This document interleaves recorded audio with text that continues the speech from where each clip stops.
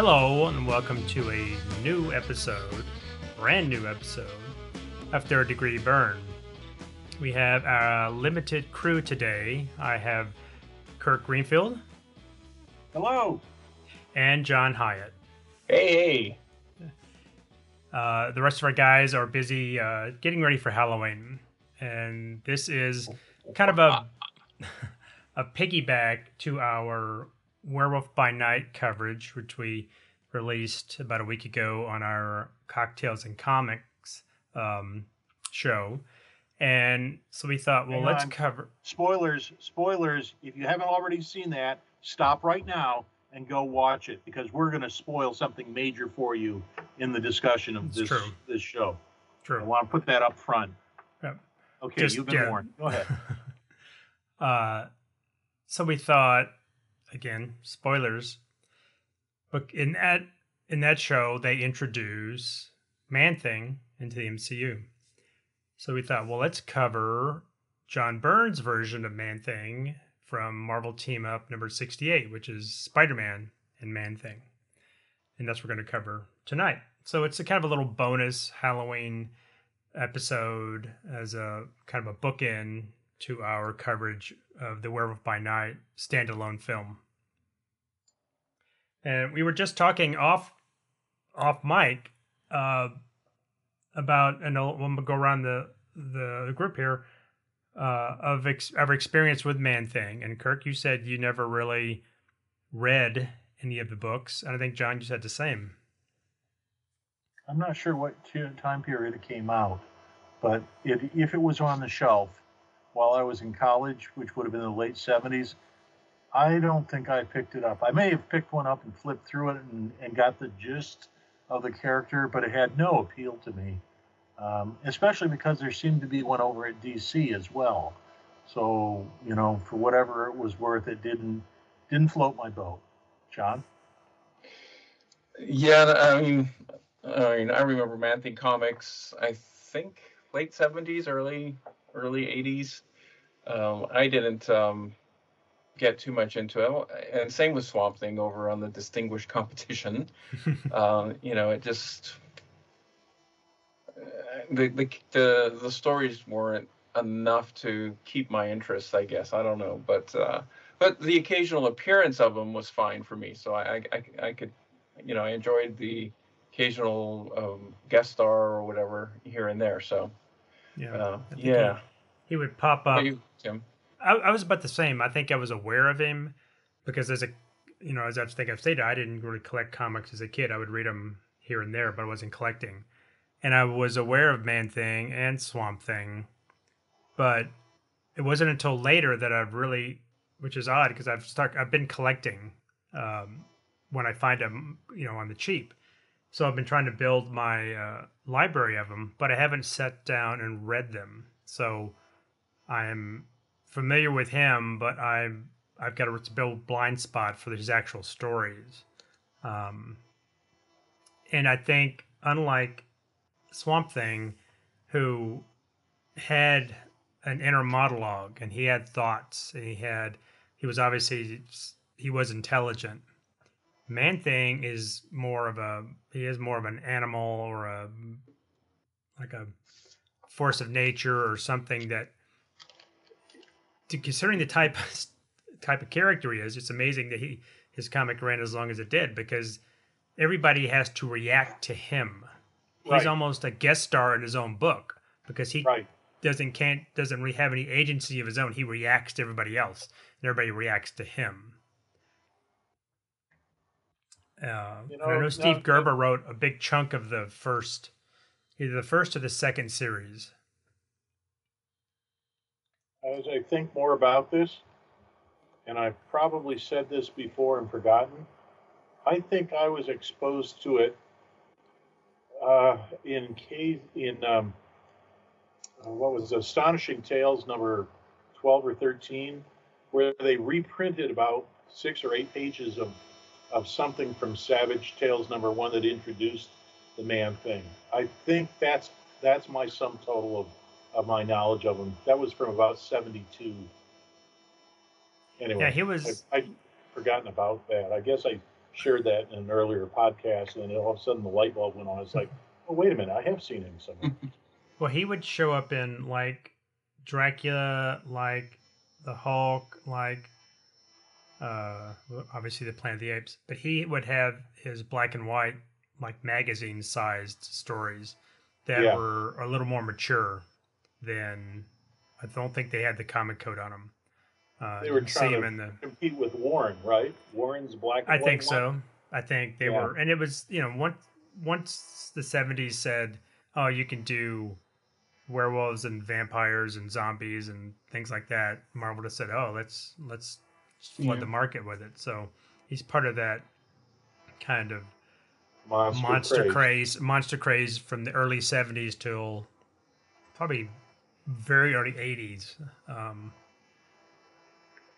And he doesn't certainly have the, there's no Alan Moore writing Man Thing to give it a little prestige, So his stories are probably mostly forgotten, except for his occasional guest star.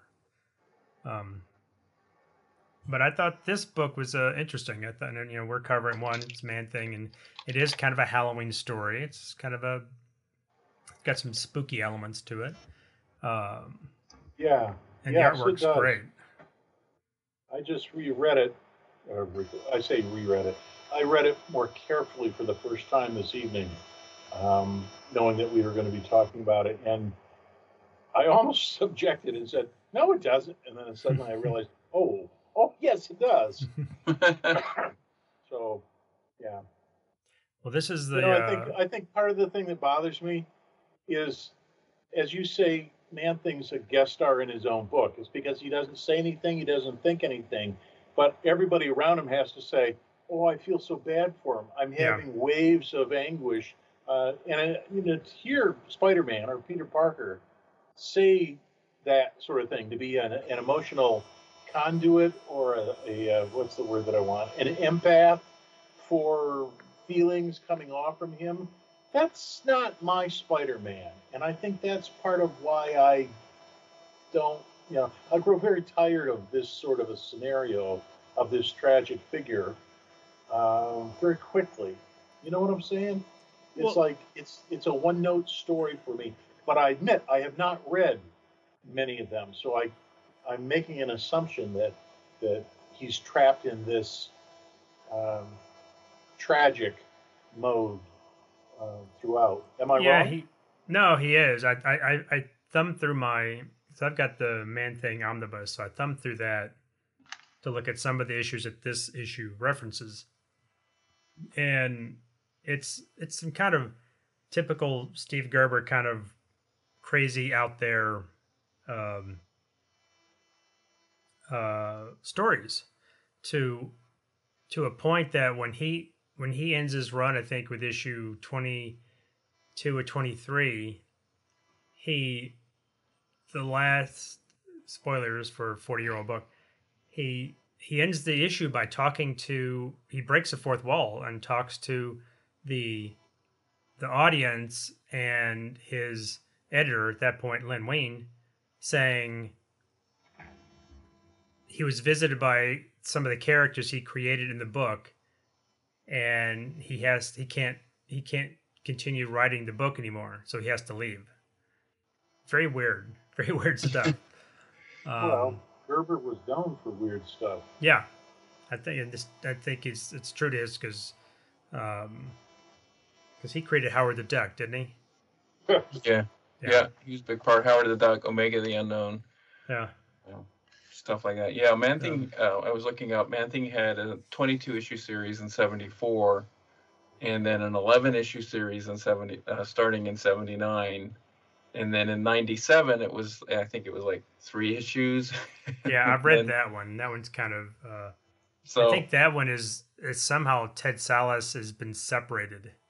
And he's no longer Man Thing. He's reverted to human, but at one point he has to become Man Thing again to save the nexus of the universe or whatever. Yeah, he's kind of the guardian. Keep the balance. Yeah, it's typical. He has to go back to being Man Thing again. But yeah, for me, Man Thing was kind of like Hulk. Hulk was kind of one note too. I mean, it was just here and there. I can there were enough interesting stories here and there, but to follow this a series or the character, it just. But this issue I enjoyed, and I'm sure it's because of the artwork and the writing by Chris Claremont. It was just very interesting and took us through an interesting thing. But I wasn't familiar with the characters, and I just kind of glanced at the last page of the first series and saw that the wizard was part of that. Or the sorcerer was part of that first series. So yeah, when I was thumbing through the issues, those two characters play a big part in the his original art? His in his original story. So where does this story fall in relation to those other series? Did the first series happen already? It had already ended because Spider-Man references him kind of going crazy in Atlanta, and that was the end of that run. So this is probably between volume 1 and that 11 issue run that came back later, because you said that was 79 and this book is 78. So this is in between his two runs. Okay. And this is definitely before the appearance in X-Men 144, which you 144, which you asked about, Kurt. Yeah. That's the only place that I've ever run into despair, which I got to tell you, I'm really not very high on that book. I've got to tell you, it was a disappointment because I thought I had just subscribed to the X-Men being written / drawn by John Byrne, and I got one issue that showed up, and then all of a sudden this thing showed up, and I'm like, what? Oh, please tell me it's a filler issue. Well, it wasn't. And so I thought the name Despair, it's a little cute, but it's a little hokey. And, as a one-issue filler, okay, I could tolerate it, but it's like Byrne didn't come back. So they got my money. This issue introduces Despair, which I was surprised. The way he comes in, he seemed like he'd already been established, but apparently this is his first appearance. Oh, really? I didn't know. Yeah, and I knew him from Ohatmu, because I used to read Ohatmu cover to cover. So then you would run into characters that you knew about, but you hadn't read in a book. And he's like, I don't think he's anyone's, foil or anything. He's like Nightmare or one of those other type characters that shows up every once in a while. An interchangeable demon or spirit. Yeah. And I kind of like his design. His design's really lends itself very much to Halloween. I like his design too. I think it's really cool. Yeah. All right, you guys want to get into the book? I've got my synopsis right here, which awesome. I stole from the interweb, but hey, I was lazy. Okay. Work smarter, not harder. Why should we reinvent the wheel? Things are done so well already. All right, as we said, this is Marvel Team Up number 68. Had a cover price of 35 cents. Our writer is Chris Claremont. Our artist is John Byrne. Our inker is Bob Wycheck. Colorist is Phil Rachelson. Letterer is Bruce Patterson. Our cover art is George Perez and Terry Austin. Our editor is Archie Goodwin, and editor-in-chief is Jim Shooter. The release date on this was January 24th, 1978, with a cover date of April 1978. 32 pages, 17 of them are story. This is reprinted in Marvel Tales, starring Spider-Man number 204, Essential Man-Thing Volume 2, Essential Marvel Team-Up Volume 3. This is a weird one. Doctor Strange, Lords of Fear, trade paperback, and of course in the Man-Thing Omnibus. Our other Byrne books this month were Iron Man 109, where he was a cover penciler with Terry Austin, Power Man Iron Fist number 50, where he was penciler, and Spectacular Spider-Man cover, he was penciler with Joseph Rubinstein inking. Our story is called Measure of a Man. When Peter Parker takes Mary Jane out on a date to a local circus, the two find that the Man-Thing is one of the exhibits on display in the circus. When Parker tries to use his press credentials to inquire about the Bog Monster, the owner of the circus kicks him out and Mary Jane. Feeling sorry for the Man-Thing, Peter returns as Spider-Man and breaks Man-Thing free with the help of the circus security guard, who is a big Spider-Man fan. With the help of Kurt Connor's pilot Nina, Spider-Man arranges to travel back to Florida to return the Man-Thing to his swamp. Along the way, the plane experiences an explosion and crashes. Only the quick thinking of Spider-Man saves them from permanent damage. Leaving Nina and her co-pilot behind to get help, he follows the Man-Thing, hoping the revitalized Bog Monster will bring him to civilization. Instead, Spider-Man finds a strange cabin where Dockham and Jennifer Kale have been tied up. This is really a disguised spire erected by the demon named Despair, who hopes to plunge the universe into a state of deep despair. When the Man-Thing cannot help but burst into flames due to its fear of despair, Peter tries to fight off the demon but succumbs to its attack, which causes him to become a sobbing coward. Eventually, Spider-Man gets over his fear and, in a fit of rage, beats Despair into unconsciousness until he is stopped by Kale and Dockham. The two mystics destroy Despair's tower and return to their mystical realm with Despair. With the memories fleeting in his mind, Spider-Man wonders if the whole experience was only a dream or if it really happened. The end. That was not a very good synopsis. I should have written my own. That was a rather quick synopsis. It was quick. It jumped over a lot of stuff. But there was a lot of flashback in this. Explanation for why the plane blows up or crashes? I don't think so. I think it just We'll have to let's look at that page, because I was wondering too, and I thought, well, maybe it hit the spire, thinking back on it. I don't know. Something was weird. I wonder if they dropped something or it got edited out. Yeah. Well, he does say, it's page 10. Nina asks her co-pilot what hit them, and he says, I don't know, but one engine's gone and a good chunk of the wing with it. So I think whoever said it might have hit the spire is probably a pretty good idea. It might have hit that tower. I don't know what. Nothing else is, it's not like somebody attacked them. Yeah, I mean, looking at the panel, I mean, there's nothing really there. It's just all of a sudden the wing explodes. Yeah. Shazak! I would say I read this in my omnibus, and then I read it digitally.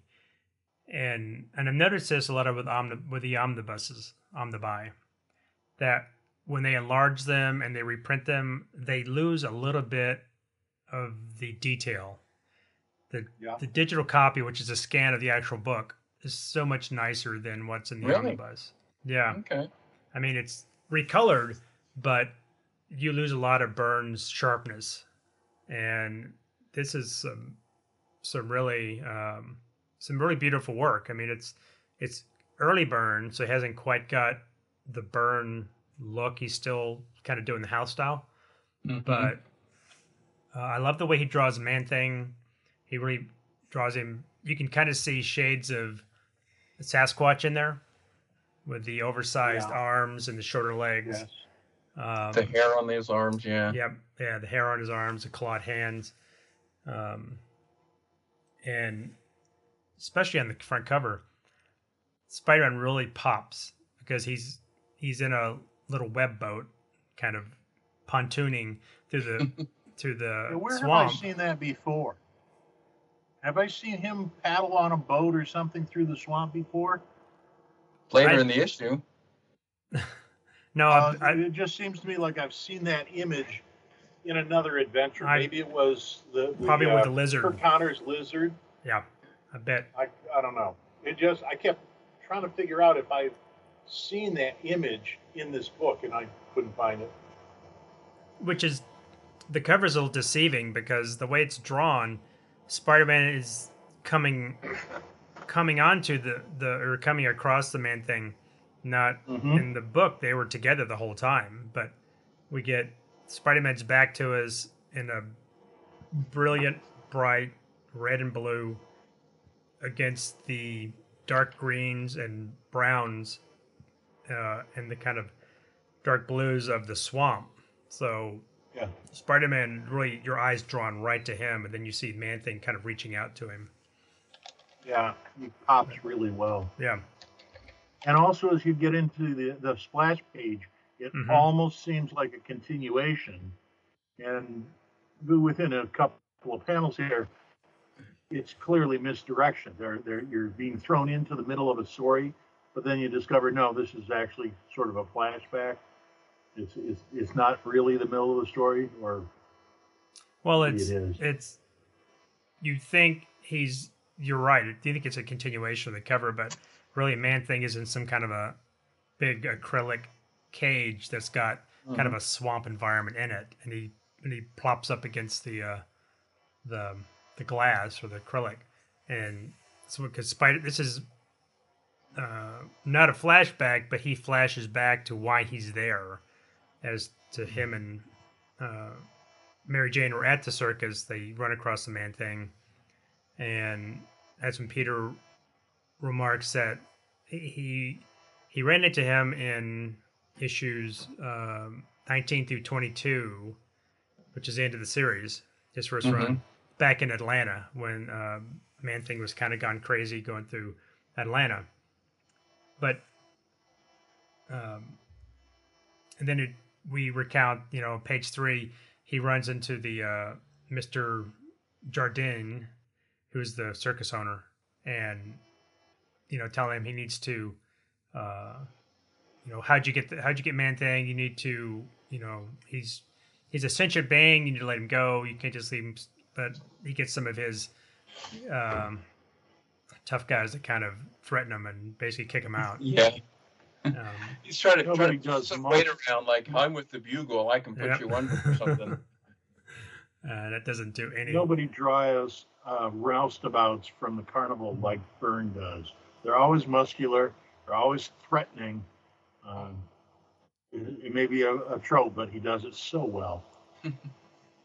I like his use of it's doesn't use it a lot, but he uses some Zipatone on Spider-Man's face on the second page. Yeah. And you see a kind of a highlight on the edge of his mask, and then he does it again to do a shadow on the back of Spider-Man's head when he's looking down at the Man-Thing, and then he's rousted by kind of a security guard who's like, "Oh, I'm a big fan." Then the security guard recounts how the circus owner captured Man-Thing, and I looked and I couldn't find. This feels like this is being told as it happening in another issue, but couldn't find another issue this happened in. So I think that's just a backstory that we don't know about. I think it's just the off-panel stuff that happened after Man-Thing 22. Exactly. Or putting that could have here. Yeah, because otherwise they would have had the editor would have had a note in a box somewhere. That's what I thought, and I couldn't find any editor's notes. But now, does this security guard look familiar to you? I mean, he's an interesting character, but it's particularly when he strides out of the story, when he quits on page 7, between the ponytail and the beard and his determination. I swear that's somebody from the bullpen, but I can't tell you who it is. Well, you know what I'm saying? Yeah, it almost looks like possibly Claremont, because he's always had a goatee, hadn't he, or a beard? I don't know. I don't know. I do know in his main book, Man-Thing's main book, there's a recurring character in there that has to be Roy Thomas. He's drawn to look exactly like him. So,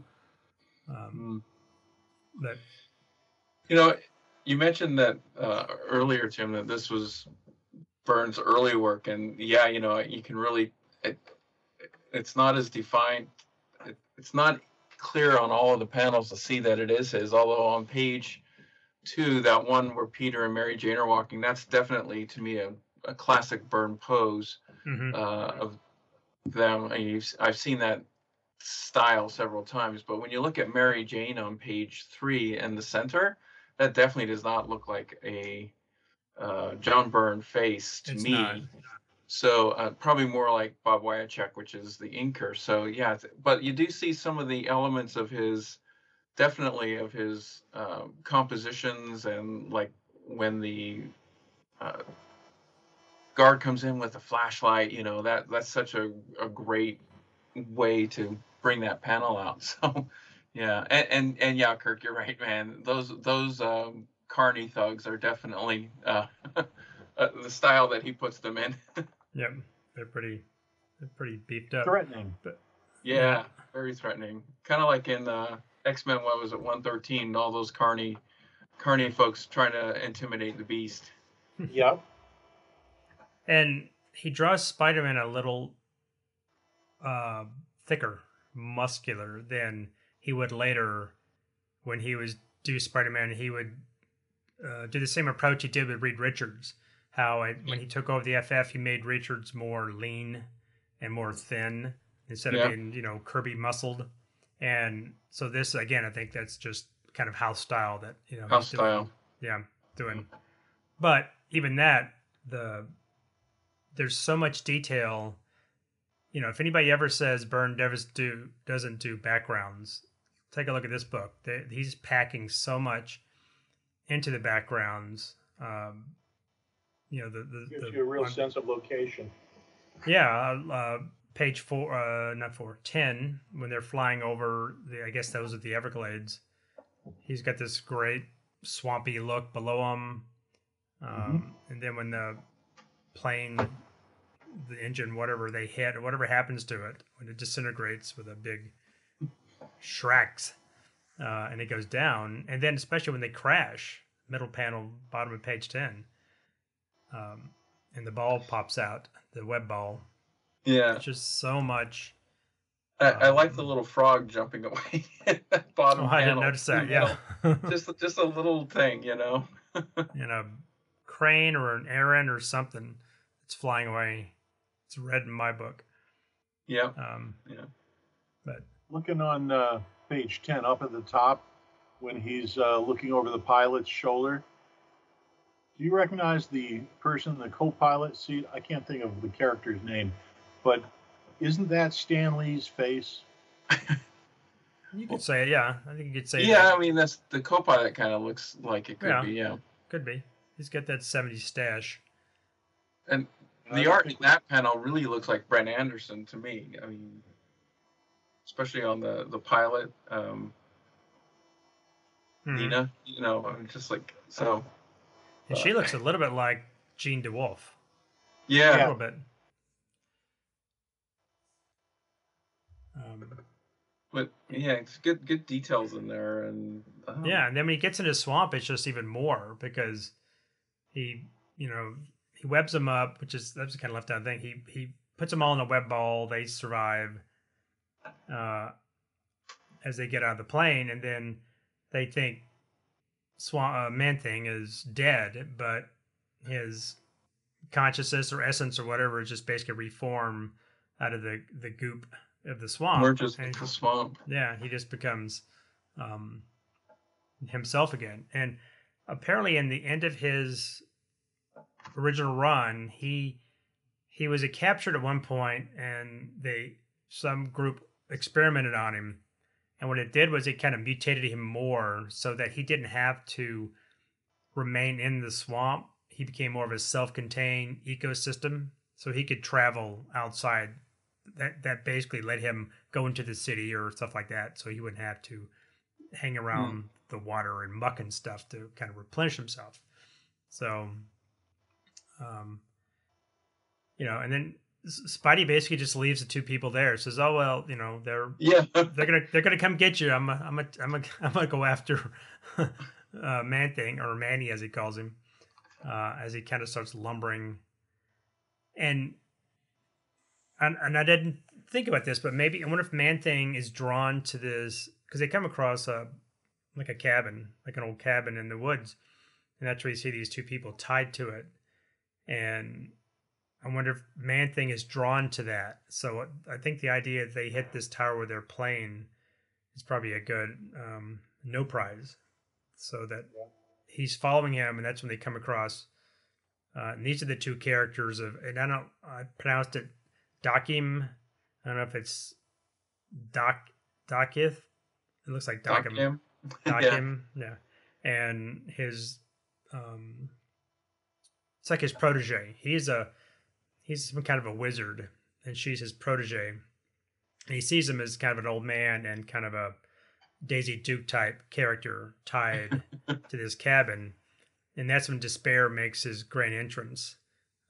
See how she's tied up around the neck? Mm-hmm. That, I don't know. That seems inappropriate to me. I'm trying to think of the right word. It's not suggestive, but it's. I can't think. It just. It really jumped out at me because it's so dangerous. Yeah. It could strangle her if she struggles. But this is all fantasy, and I recognize that. Yeah, but I think what Byrne has done is because the way he's positioned him in the frame, if he didn't show that rope around her neck, you couldn't tell that she was tied up. She was tied up. Yeah, right. Except by the dialogue. I mean, it says that the girl tied up on the front porch, and then Despair comes in and basically, I kind of like his dialogue. It's very over the top. It's very villainy. The way a comic book villain should be. Exactly. It's almost Doom-like the way he talks. What an entrance. And then I think Spider-Man is maybe a little out of character, what you were talking about, Kirk, because he, instead of being cautious, he immediately starts mouthing off and says, I never run from a fight. I'm not going to go into right now. And he goes right into basically starts punching the guy. Except first we have to have a flashback. Right. You notice this? Anytime a character is introduced, there's a 2 or 3 panel flashback again and again. Yeah, it gets. Well, and I don't know if this is really a flashback or we Cutaway, on page. Explanation. Well, we get to see what Spider-Man is still seeing a cabin, but it's really this big, tall tower spire thing, and you can see that they are tied to post, and they are not. She's not tied around the neck. In this one, in fact, she's standing up and just tied around her arms, and she looks like maybe some kind of manacles or something around her hands, maybe to keep her from. Yes. Maybe it's something to keep her from casting a spell or something, but she's not wearing much. No, she's kind of dressed like Valkyrie. She's got kind of a metal bra and kind of a little, which looks like it could be uncomfortable if you bend over. If you bend over too much. Trying to come up with. Yeah, Red Sonja. That's it. Yeah, she may be wearing a little more than Red Sonja. Well, yeah, with the cape and boots, definitely. Yeah. So, and maybe this lends this to at the end when Spider-Man wonders if it was actually a dream or not, because he just charges straight in. And Man-Thing, I guess, is trying to caution him or pull him back, and he just goes right in and starts punching on him, and realizing that he can't, it doesn't hurt him. And then Despair grabs him, and it looks like he's shocking him, but I think he's being just terrified. He says, the scream comes from out of nowhere, torn from the very core of Spider-Man's being. And he just seems to be, and the Man-Thing being empathic doesn't like, I don't think he likes strong emotions like anger. He certainly doesn't like fear. Yeah. He reacts to that. So this is hurting him, this violent emotion coming out of Spider-Man. And that's when he's why he's coming behind Despair, I don't know, but he seems to be wanting to attack Spider-Man, but he misses, and he kind of whacks Despair across the back of the head. Yeah, I didn't understand this sequence. If it was that they drew one thing and then they had to clarify and explain it, but something didn't seem to flow here. Yeah, why he's coming up I think it's really to get Despair to turn his attention on break contact. Right, break it, exactly. So he drops Spider-Man, and calls him a bog beast. Um, I and like how Despair has word balloons that all have this sort of red, mm, jagged edge. It really sets them off, makes you feel like it's an otherworldly voice that yeah, is yeah, and somehow different. yeah, Yeah. it's modulated, or it's gonna sound, Ghostly. I don't, ghostly, exactly. It's gonna sound different, unhuman. So Um, before we go too far, I want to back up a page to 16 because first of all, the trope of never seen anyone react so fast. I'm like, okay, gotta have that in there somewhere. But those two bottom images are just fantastic. Um, I don't know if it's just me projecting, but the look in Man Thing's eyes really looks like he's reacting to something. It's not just two Yes, little globes. yes. Um, it's something about the way that it's drawn that it actually looks like there's like something going on. I mean, do you guys see that too, or is it me? no, no, no. Mm, I think Byrne does a good job of putting emotion. emotion in Man Thing, and you would think he could have been easy for him to do like a reflection of Spider-Man in his big red eyes, but I think it's the tilt of the head, the hand, Yeah. the the the the eyes themselves, that they are very, for being just two big It's a red tight shot. orbs. Yeah, It and the is. way they're shaded, it's just, I mean, Mm-hmm. these two panels I think are probably the best for me in the whole book. Yeah. Um, just and I've always loved the sort of what that coloring is to Spider-Man when they've done that. I mean, that's something I don't know who perfected or started it, but like I can recall when Neil Adams would do that in the X-Men books, when Marvel Girl would use her powers or something, and it would just be kind of a pale shade like this. So I always thought this is cool, and it's just such a great image of despair inflicting his power on Spider-Man, and it's just these two panels are just really great. I just think really phenomenal work. Well, even the opposite page, page 15, that spire's got so much detail. You can see Yeah. at the bottom, you can see the two little characters, and despair is just kind of a black silhouette. But this Hmm. thing stretches up, and it's got this really kind of stormy looking pink uh, um, Sky. sky. I Yeah. can't think of anything. And Yeah. he's got kind of weird. The panels are not straight lines; they are kind of Uh-huh. jagged and kind of dreamlike. Um, to That to spire rip. should have some damage on it if they plane hit it. It's true, but maybe the magic on it is still strong, because Yeah. two the two good guys are still tied up. That Yeah. But good stuff on those on it the is. pages. It's super detailed. Um, I like the way he's drawn the when um, Man Thing kind of starts attacking Despair. He turns his powers on Man Thing, and it's an interesting flip that Mm-hmm. Man Thing himself is afraid, and anything that knows fear burns at the touch. So he's basically burning himself. And he's never, they act like he's never felt fear before, and he just becomes just, they act like he's just ablaze, and his coloring's a little lighter too. And he just starts to, um, it's like he's going up like a, what do they call him here? He says it's, glows like a miniature star, flames eating him up from without and within. Mm-hmm. And he just staggers towards the swamp. Basically, kind of melts. And Despair, you can see him kind of laughing in the background.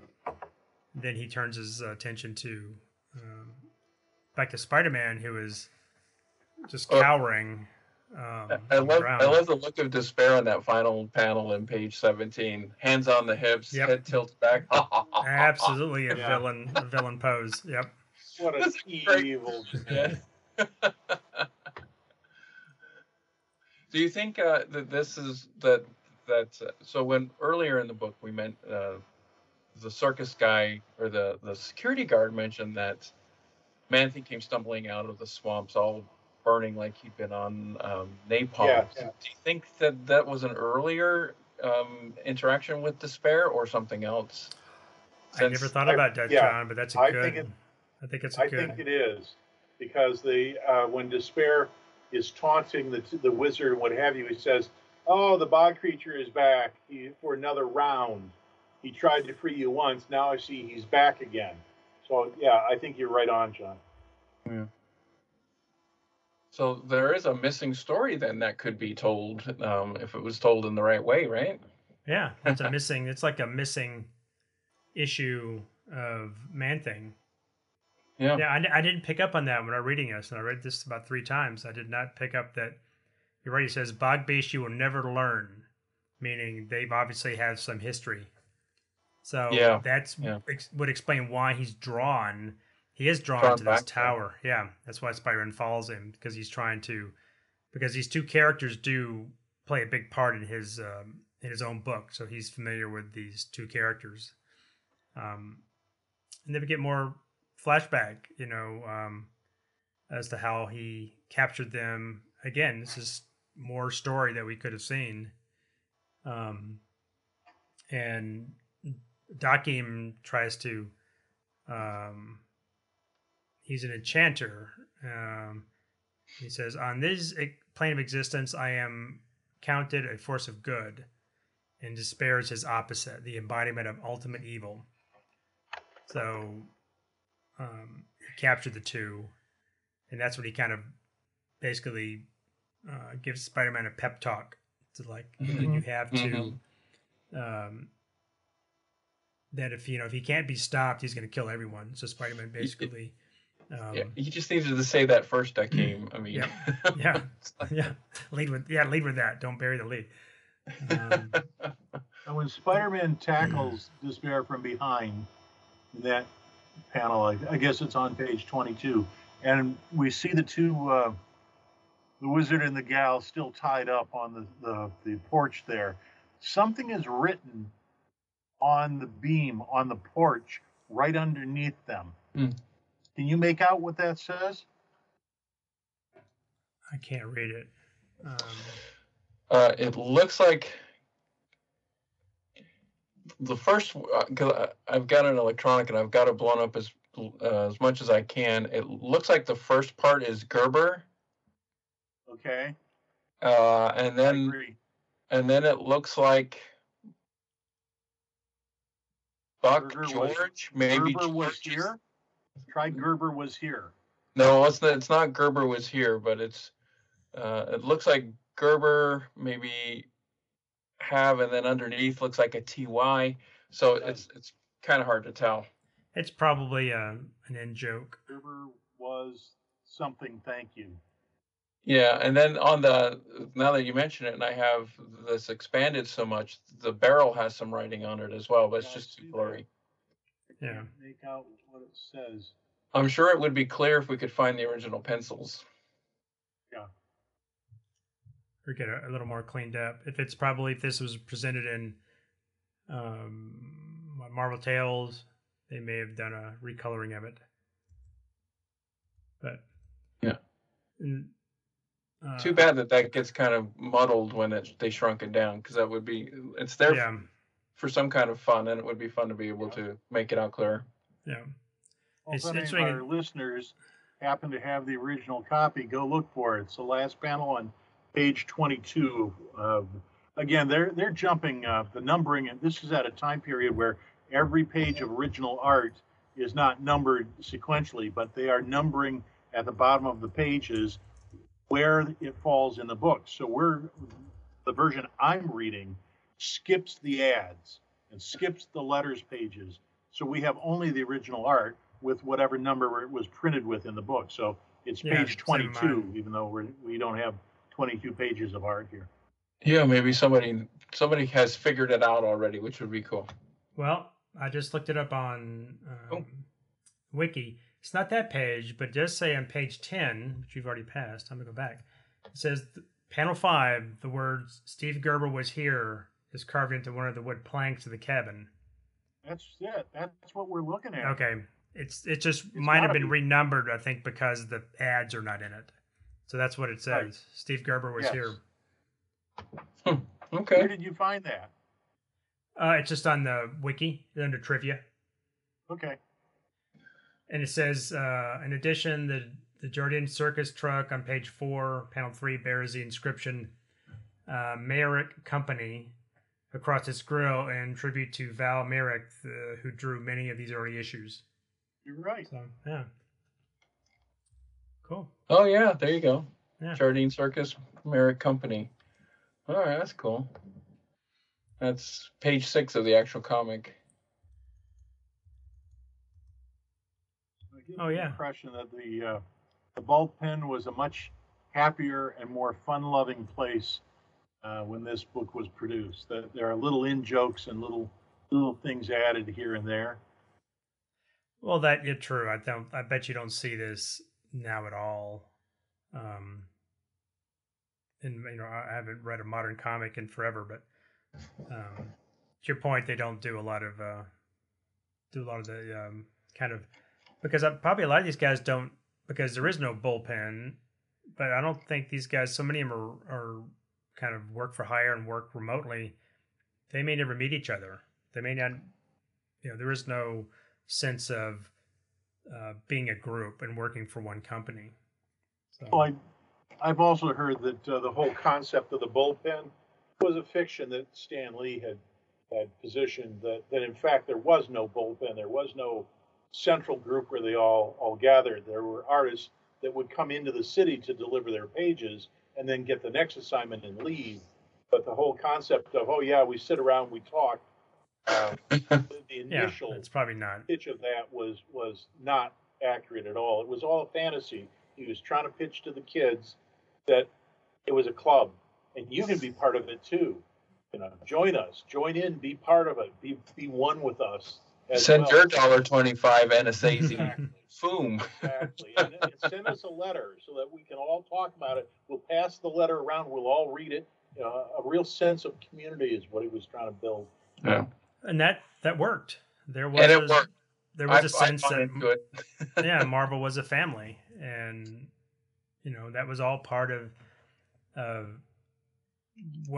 whether you buy into the fact that Lee had very little contribution to creating the Marvel universe, and he was more of he grabbed up all of the credit.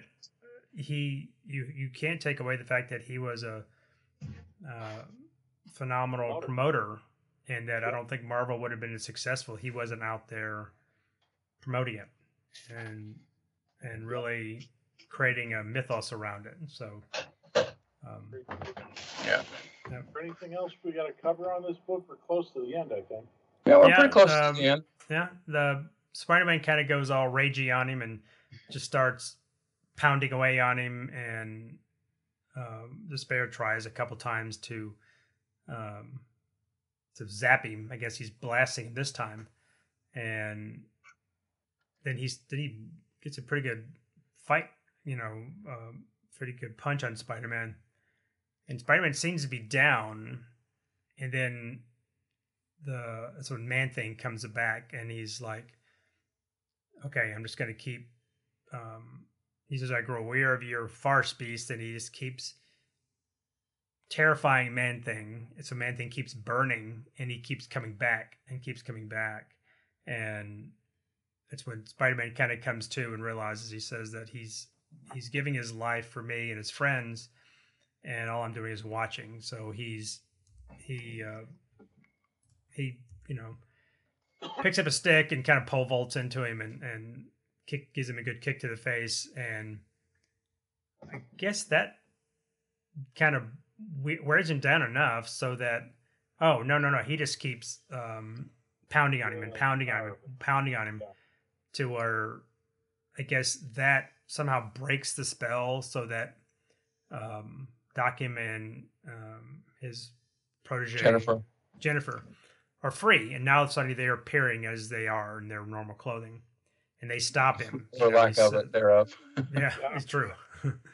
Well, it's a swamp. It's gonna be hot, Oh yeah. I'm sure she's quite comfortable. Yeah, that's how I dress when I'm in a swamp. Yeah. And he basically tells him enough, it says, or you be satisfied until you've taken the demon spawn's life. And Spider-Man kind of realizes that he'd lost control and pulls back and sees that Despair is just laying on the ground, I guess unconscious, or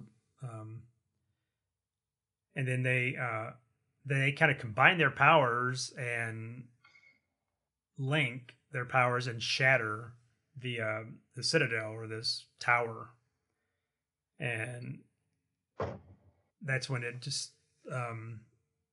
it's rains down on them. Yeah. What's funny, it says we can reduce him for a time, but while there is life itself, he will exist. And then with a sound like soft silver bells, peaceful yet more awesome than the loudest thunderclap, the tower shatters. I thought that was interesting, that it's not just a loud explosion. It's kind of more of a mystical kind of a sound as this thing. It rains down all this stuff on him. He shoots up like a web umbrella to protect that's him. Our dear Chris Claremont. Yep. Telling the story. And then they just fade away. They kind of fade away. Yeah. Yep. See you later. Yeah. It's kind of an interesting way that they at the end, where he says, "Well, the paths of fate are wondrous to behold, my friend. Mayhap we three may meet again someday. Until that time, know that you have the eternal thanks." Yeah. And they don't finish it. Well, he says, basically, Spider-Man says, "Could you guys tell me what's been going on here?" And he says, "Call it a dream if you like. More than that, I'm afraid I cannot say." So they are being super vague on yeah. And I guess they're going back to their dimension and taking Despair with them, and I guess they're implying that they can kind of halt his reign for a while, but I guess while life exists, there'll always be evil, and then he will always exist. And that's when Spidey's sitting in the swamp, and I guess his memory is starting to fade to a point where he's not sure if did it happen or not. Which is kind of a cool way to end it. And things just sitting there looking at him. Who I guess he's calm now that Spider-Man's calm. And I guess Spidey's going to have to walk back into the swamp to find the Nina and her co-pilot. And oh no, he left them behind. The Gators got him. Well, they implied that they were going to have they'd already sent out like a distress signal or something, and somebody was going to pick him up. Or if not, it's a long walk out of the Everglades for Spidey. Who has the next issue? How does the next issue start? Are we still in the swamp? No, it's New York City. No, we're back. Yeah, it's Havoc. Sorry, John. I'm saying no. It's Havoc, which and the start of the Living Pharaoh story arc for 2 issues, which is my favorite Marvel team up story. But you guys have already covered it. We covered that with Back to the Bends. It's starts out with him and Havoc, and then it leads into Thor. Yeah. So it's Spidey Havoc and then Spidey Thor. And that was a crossover set of episodes, wasn't it? Didn't Third Degree Burn do one episode, and Back to the Bends did the other. Back to the Bends did the other one, or hosted the other one. With everyone on it. Yeah, basically they came on our show, and then we went on their show. So yeah, we've done that a couple times. We've done that a couple times with the Back to the Bends guys. Yeah, that was a lot of fun. It is a lot of fun. Yeah, I remember listening to that. That was a cool crossover. What'd you guys think? I don't. I've got this issue, but I think this is probably the first time I've read it, and It was Well, a at it the was a lot of last scene fun. there, you know what's missing is a gramophone and Man-Thing pressing a French press of coffee for Yeah, poor Spidey here, you know. that's true. Me to it, That John. is I was true. going to say the same thing. For you? It looks very much like that last scene of Werewolf by Night. Very cool. Well, my general feeling of this is that it's tying up loose threads and loose ends from from the original Man Thing run. That there was like there. How many issues was the first run? Did you say it was 11? 22.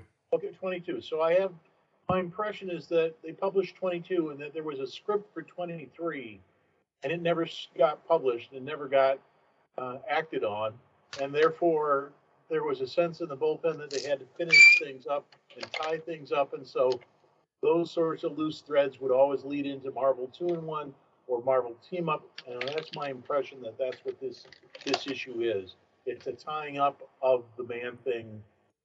I don't know, arc storyline. I haven't read it. I don't know, but it's just there's so many flashbacks or um, I'll call them References? flashback, but yeah, references in terms of two panels. Every time a character gets introduced, there's a two-panel flashback, and then we dispose of that character, and then he moves on, and there's another two-panel flashback, and then he disposes of that character. And I would love to ask Claremont, because you bring up a good point, Kirk.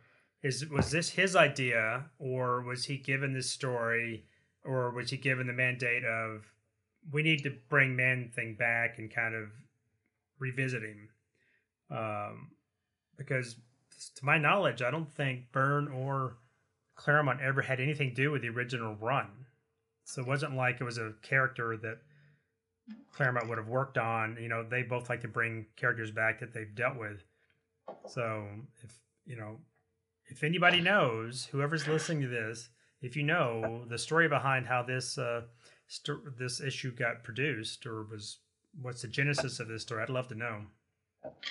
Yeah, and you know the volume 2 of Man Thing came out just a year and a half later. So was that already kind of in the thought process, and so this was maybe trying to bring him back onto the forefront of readers' minds after kind a of couple testing of years the waters. break? Yeah, you know, just Could trying be. to see, hey, and if they could kind of, and Wyachek was the cover artist for Man Thing 1 Volume 2, because I'm looking at the cover here. So, and he was the inker on this issue. So maybe this sparked something, or maybe he was working on something with Marvel to bring it back. So Could be. Interesting things how all that work. Yeah. It's like a backdoor pilot. Yeah, exactly. Yeah, a trial balloon being floated to see how people would react. Yeah. But it definitely seems like there was some story already at least scripted or thought up or something. Yes. This seems like more than just a random Marvel 2 team up. It seems like there was already something there that they wanted to just try to work into the story and bring it up. So that would be interesting to hear if someone knows. Yeah, it could be all the flashbacks without Peter in them. The flashbacks of the Man Thing burning the circus guy, running into him and capturing him. That could all have been another story that, you know, maybe after Gerber left, they thought, well, next artist or the next writer will come in and carry on, or it never made it. So I think it is. I think this is some unfinished story and trying to reintroduce Man Thing so that, you know, if this is a successful issue, then maybe we can relaunch him again. Obviously, he didn't come back very long. No. But no.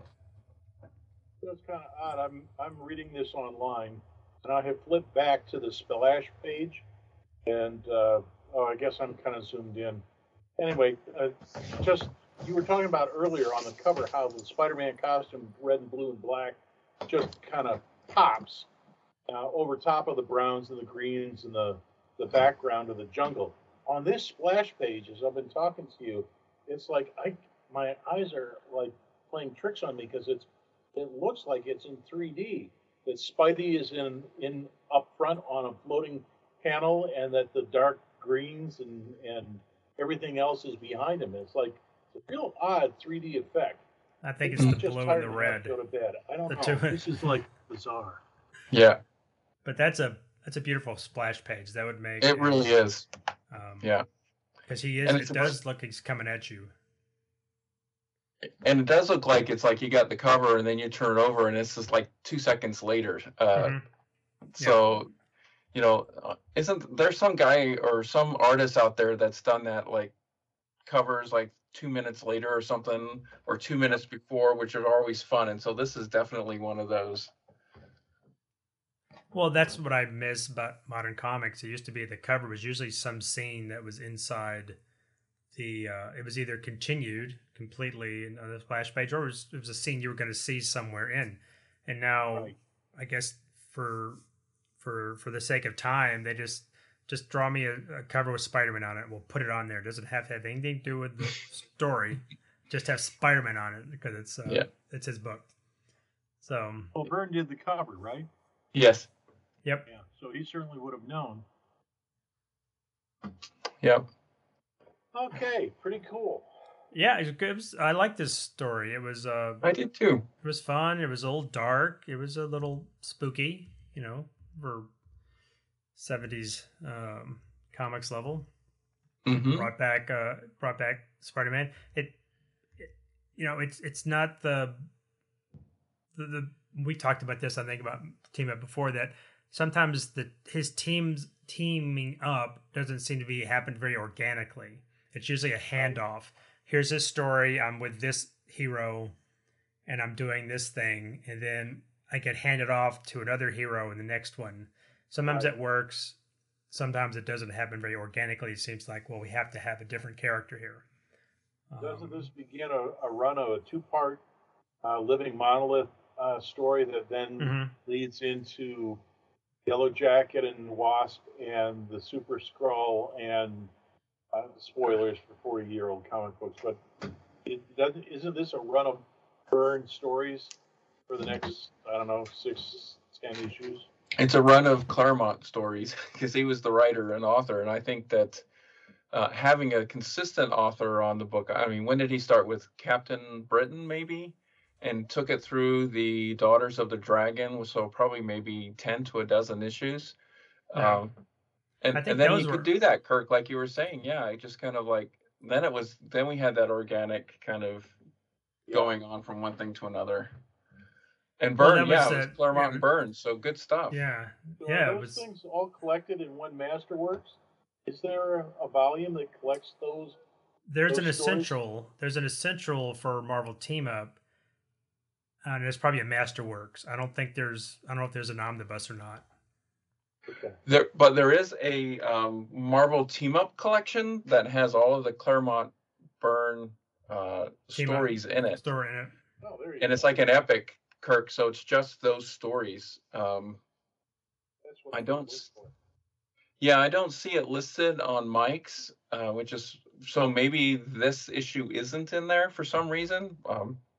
Maybe they couldn't get the right rights or something. But I did get that Claremont Byrne Marvel Team Up book just because I had all the stories in the essential, but I wanted them in color because it was Byrne's art. I wanted it in color. Yeah. So, I think there's some of these in the Marvel Universe by Byrne. Some of these team ups are in that book. I've got it, but I don't remember. Let me see. I have that right here. Yeah, I got it on my back wall here. I should have it. I've got it, but it's packed away somewhere. Yeah. It is not in the Marvel Universe by Byrne I have. Oh. I think that was a gift from David.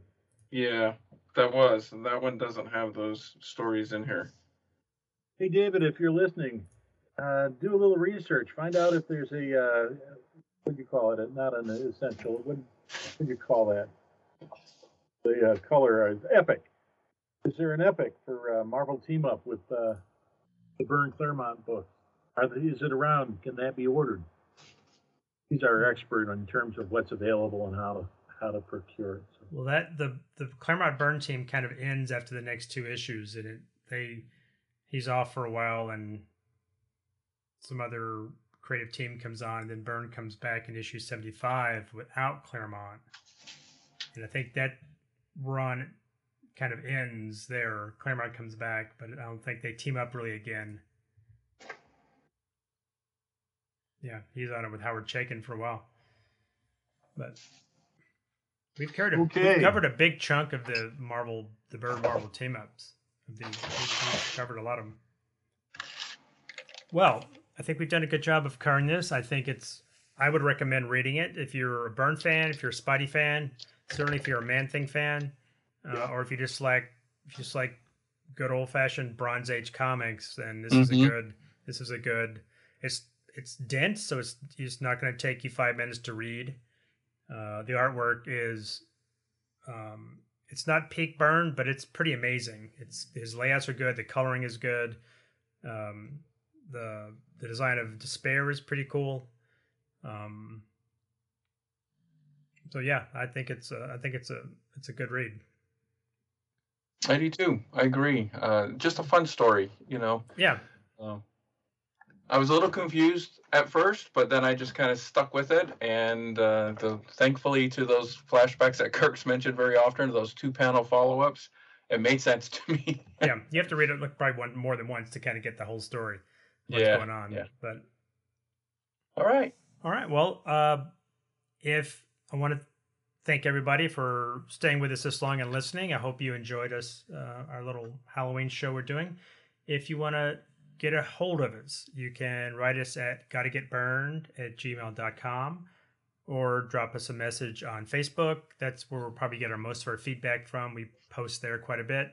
That's where you'll find the new shows. And Brian's always asking for iTunes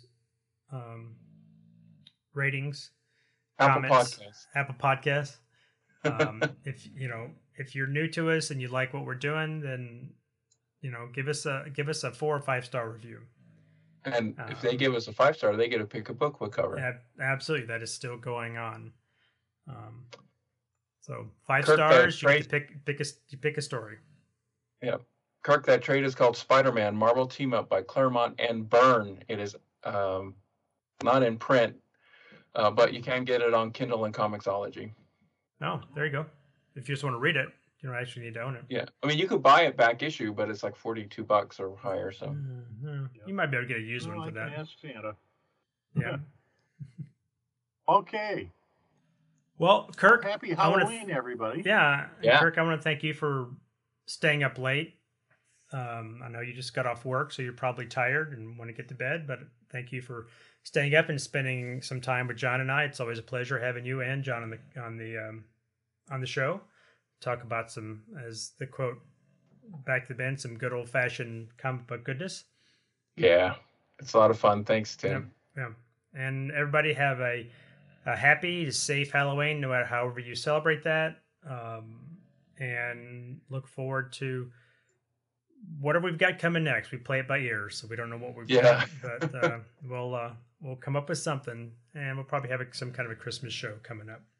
So, well, for Third Degree Byrne, I am Tim Elliott. I'm John Hyatt. And I'm Kirk Greenfield. All right. Thanks for listening. I thought for sure you'd have a screaming goat. It's here that decades ago a legend was born. The legend of a huge, hairy, man-like creature. Is it man or is it myth? No one really knows. You can take my word for it, there ain't no monsters around here. Hey, boy, where do you think you're gonna find that monster? Gonna find him in the swamp if it exists.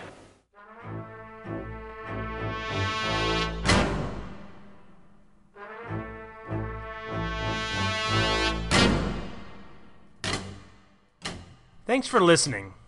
You can find us and many other great shows at twotwofreaks.com. That's TWOTRUEFREAKS.com. Third Degree Byrne is spelled with the number 3, RD, DEGREEBYRNE, and is part of the 22 Freaks network of shows. Follow us on Facebook and Twitter. Just look for Third Degree Burn, spelled with the number 3, and Burn spelled BYRNE. Compliments, complaints, and recipes can be sent to gottagetburned@gmail.com. That's GOTTAGETBYRNED@gmail.com. Drop us a line and tell us how we're doing. Till next time, this has been Third Degree Burn. Some men aren't looking for anything logical, like money. They can't be bought, bullied, reasoned, or negotiated with. Some men just want to watch the world burn.